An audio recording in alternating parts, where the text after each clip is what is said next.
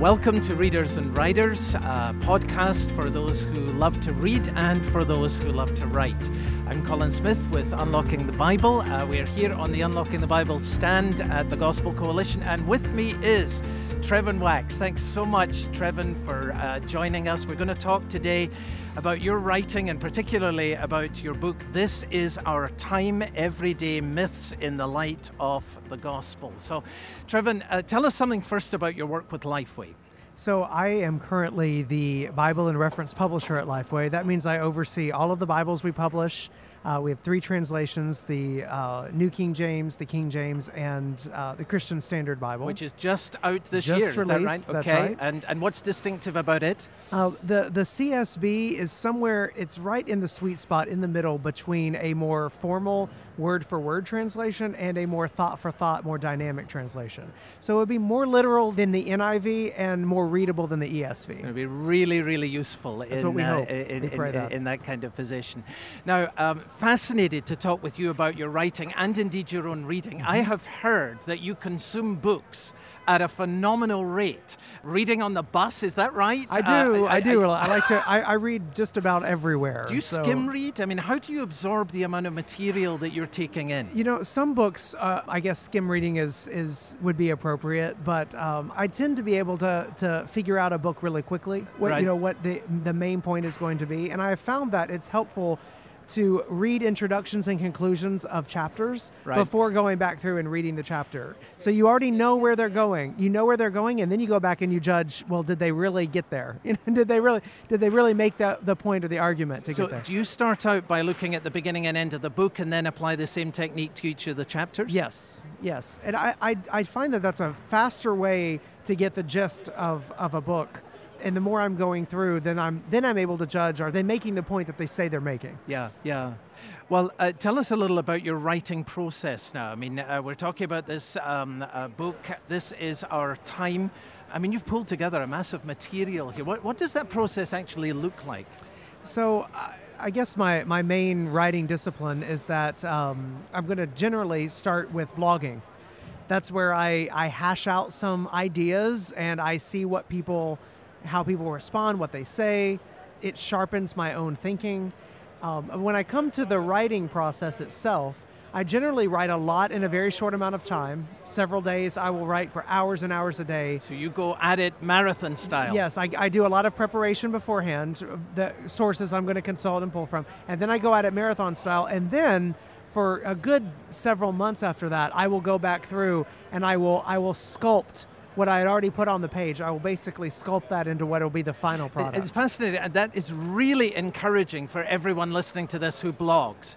Blogging is actually the beginning of what becomes a full-length book for you, and you're testing out ideas, you're getting reaction in that kind of way. You know, and it's not just blogging. I've seen that people use articles to do the same thing. I'm a huge fan of G.K. Chesterton. Yeah. I read a lot of Chesterton, and I read his essays from 100 years ago that were appearing in newspapers. Right. And what's fascinating is you can actually see the initial seeds in those articles of what would eventually become classics like Orthodoxy or The Everlasting Man. Yeah. Like I see it's like the 1.0 version before you get to the books. And I realized that what he was doing is what is very similar to, I think, what bloggers can do today. They're testing out ideas and then they eventually come to full fruition in a book form. You have some great Chesterton quotes in this book as well. I love that. So you're a Chesterton Chesterton fan. He's so quotable. Fantastic. You know? Yes. Now, I really appreciated, by the way, your earlier book on counterfeit gospel. Thank you. That was really helpful, especially the therapeutic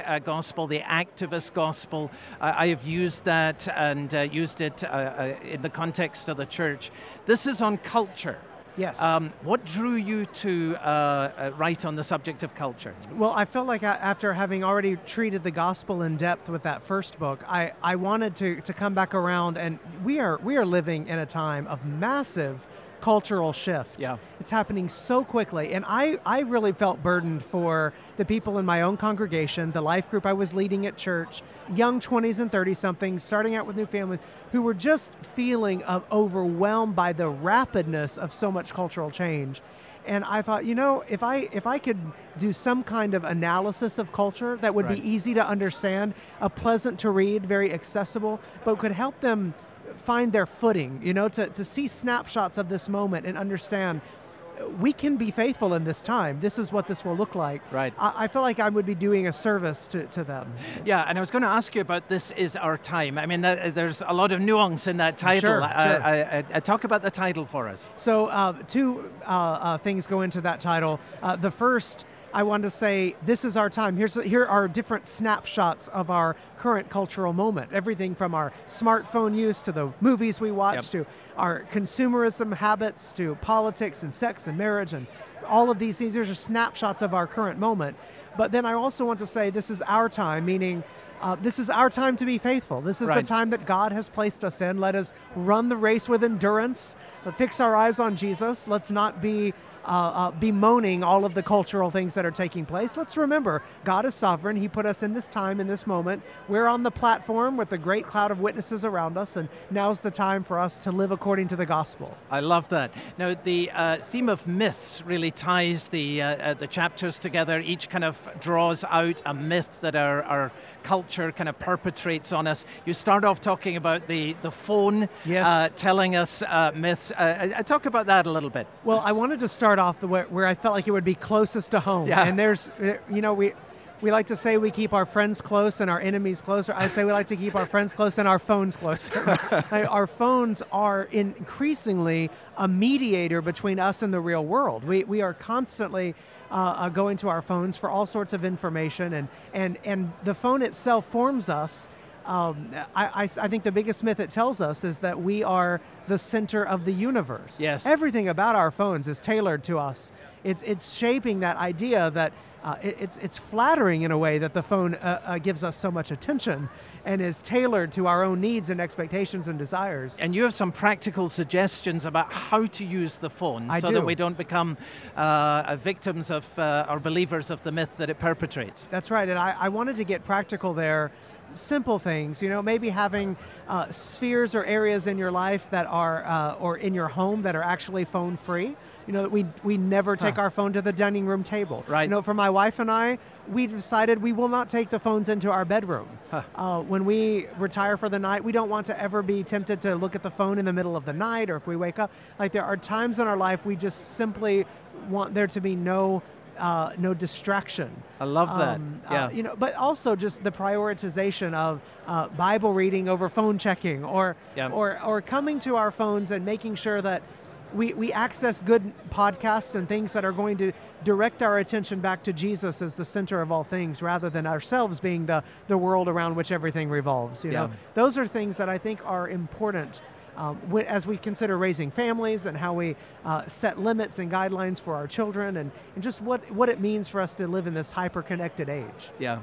Then you've got a great chapter on Hollywood and how that tries to capture our hearts. And you speak, I found it very fascinating just looking at the way in which you talk about story and the challenge that is to us. It's easier to criticize, a Hollywood story than actually to use imagination and to speak in a constructive kind of way ourselves. And you have a phrase in there that I really loved. You talk about scripture-soaked imagination. Talk about that.